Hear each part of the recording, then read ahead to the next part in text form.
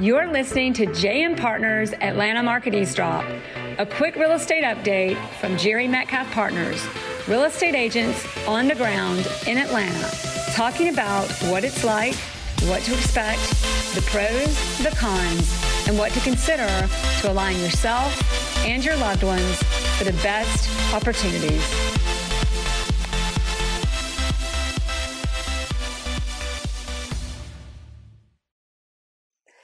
Hi everybody, it's Jerry Metcalf bringing you 3 things to know for JM Partners about what's happening in residential real estate on the ground in Atlanta. Today it's September 14th, 2021. This week we're going to talk about sales are low, but the market isn't slow. Why, what it means, and how to win in this market. Last week we talked about numbers year over year and month to month this season. Every year the market is typically pretty much better than the year before, unless of course we're in a great recession. Sales prices are higher, days on market is about the same, maybe even a little lower, and the number of sales are higher. This season approaching fall, post spring summer season, while the numbers are typically better year over year, the numbers month over month indicate that the season, as usual, is slowing a little. But since the COVID lockdown in the spring of 2020, things have changed a little, and we're still seeing the effects, positive and negative. Last year, 2020, post-COVID lockdown, year over year, which was much stronger than the year before. 20% higher on median sales price, 50% faster to sell. That's 60% fewer days on market, or 30% fewer days on market, and the number of sales were up by 10%. And these numbers were trending month over month upward. The market was not in any sort of post-spring summer softening mode. We were full speed ahead.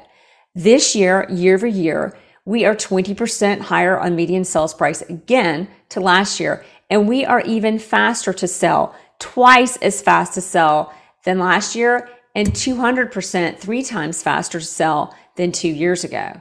But the number of sales are down this year to 10% less than last year. So here we go on 3 things to know. Number 1, why or how do we know if sales are low that the market isn't about to slow?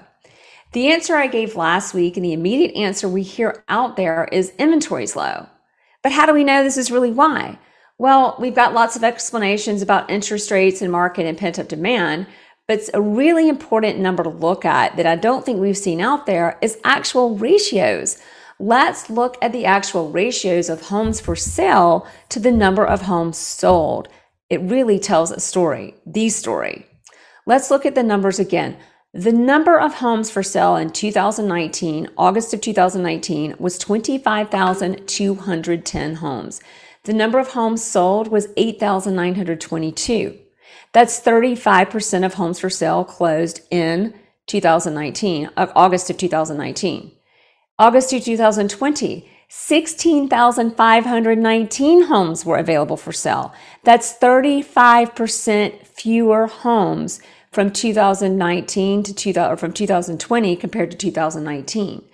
Of those homes, 9,791 homes sold, 10% more sold, but the ratio was up to 60% of homes available closing. That's 35% of homes closing in 2019, 60% or really 59.27% in 2020. Now let's look this year at 2021. The month of August, only 12,243 homes were for sale and available in FMLS. That is 26% less than last year and less than half of what was available in 2019.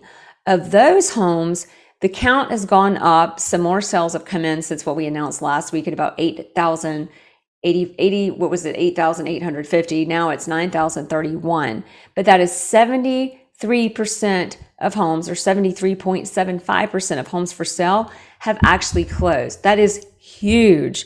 Homes are selling fast and supply is low.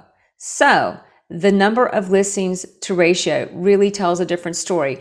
The ratio of homes on the market to what is closing has gone from, in 19, already a strong market, 35%, to 59% in 2020, to looking at this time of year, 2021, we're looking at 73 or really 74% of homes for sale or closing.